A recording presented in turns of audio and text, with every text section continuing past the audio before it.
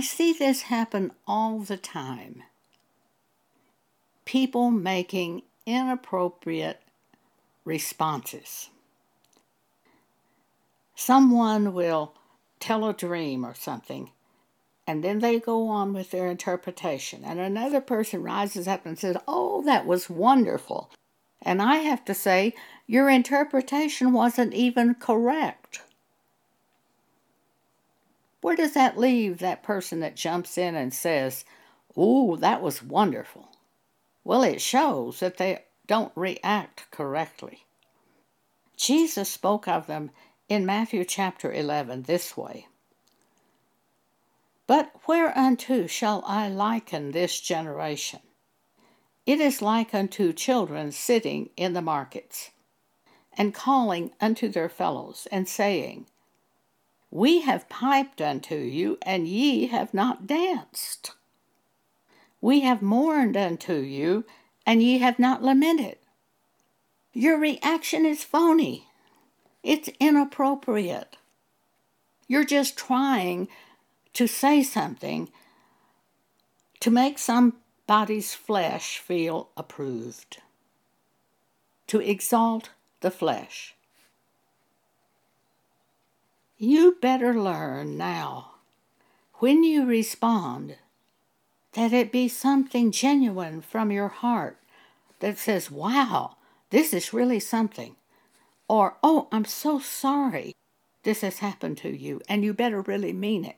There is so much phony stuff going on, even among our own church group, that I'm always having to bring correction to people in our church group for saying something is good when it is not good. There was a time a man who's no longer in our church group went to a meeting of some kind, and he came back saying, "Oh, that was so wonderful. It was just so wonderful." I finally woke up and said to him, "What was so wonderful about that meeting?" And he said, "Oh, at the head table, they had 3 big crosses covered with flowers." That is so fleshly. It is not spiritual at all. It is worshiping God by the flesh. That is wrong. It's terrible. It's incorrect. That same man, years after he left us, he tried to come back again, and he again was so inappropriate that we separated from each other in the body of Christ. He wasn't a member of the body of Christ, though he thinks he is. His reaction was so fleshly. We have people today doing the same thing. Their response is either non-existent when they should feel something, or they gush in with some kind of fleshly response. Both are out of order in the church. This is what Jesus is speaking of in Matthew chapter 11, inappropriate responses. Reading it once again, Jesus says, "But whereunto shall I liken this generation? It is like unto children sitting in the markets and calling unto their fellows, and saying, We have piped unto you, and ye have not danced."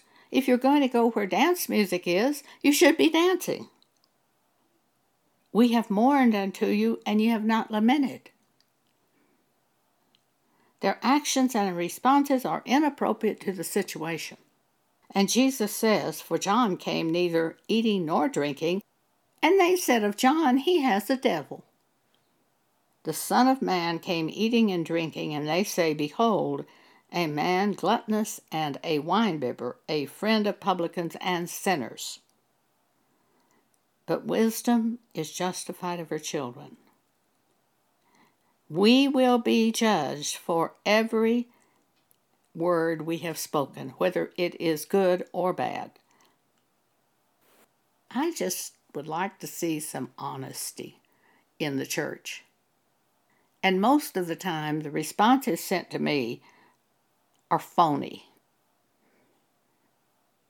This is Joan Donnie speaking. Thank you for allowing me to share this with you today. I hope if you are one of the ones just reacting by your flesh, in a phony way, trying to make somebody feel good about himself. I hope you'll stop that. One time, I'll give one other example. My cousin, who was not a church person, went to a cookout at her neighbor's house. She wore blue jeans and dressed in a way that she felt appropriate. But she told me this story. She said, "Oh, I was so embarrassed. For when I got to my neighbor's house, it was a wedding at their house. It was a wedding between two men." And she said, "Oh, I felt so badly. I was dressed so inappropriately." And I said, "Well, I wouldn't feel bad. I would have spoken up and said, 'This is an abomination according to the Bible,' and quoted a scripture to them and fled their house. And if you don't know the Bible, you could have just fled their house. When you saw it was a wedding, turn and walk out. You don't give approval by attending it." See, the responses are so often incorrect. Isn't it refreshing if we hear any honesty spoken by anyone else? All of this parroting that goes on in the church groups, where one says something and the other says, "Oh, how wonderful, praise the Lord."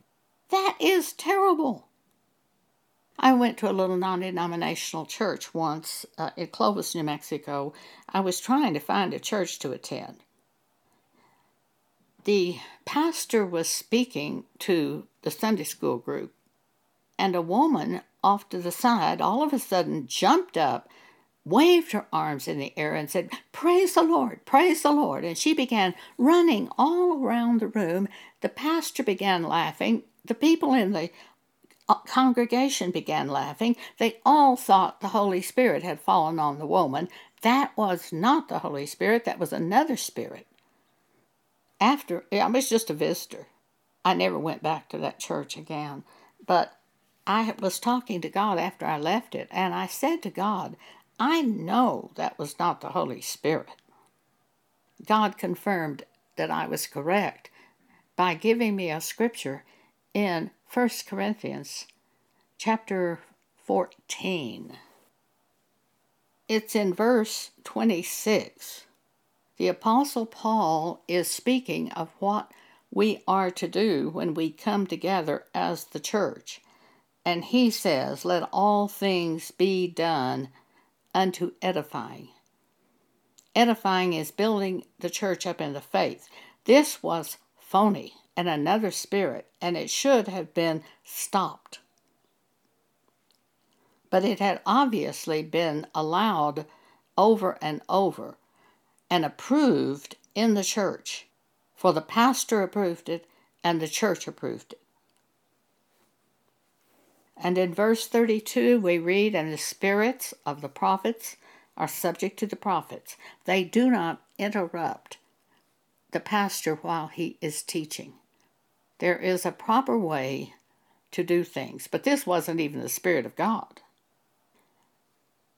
In the years that I was attending church, I did not present a word to the church unless there was an invitation made to present a word to the church. I would not have interrupted the pastor or the teacher. The teacher of our Bible class always made room for a word from the Lord to be given.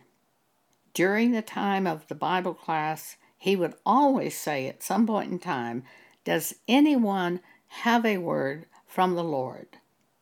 At that point, we were free to present a word if we believed we had a word from God. He never failed to invite us to give a word. But at the 11 o'clock service, there was not one time the pastor ever invited us to give a word. There was no opening given at the 11 o'clock service for prophecy or a word from God. I never even heard a word at the 11 o'clock service because it wasn't going to be proper to give it. Since there was no invitation from the pastor to give a word at that time. But I always had a word from God at the 10 o'clock Bible class because God knew there was going to be an invitation to give the word. And so he always gave me a word. But I presented it in the proper time and did not interrupt the flow of the Spirit of God to give a word from God.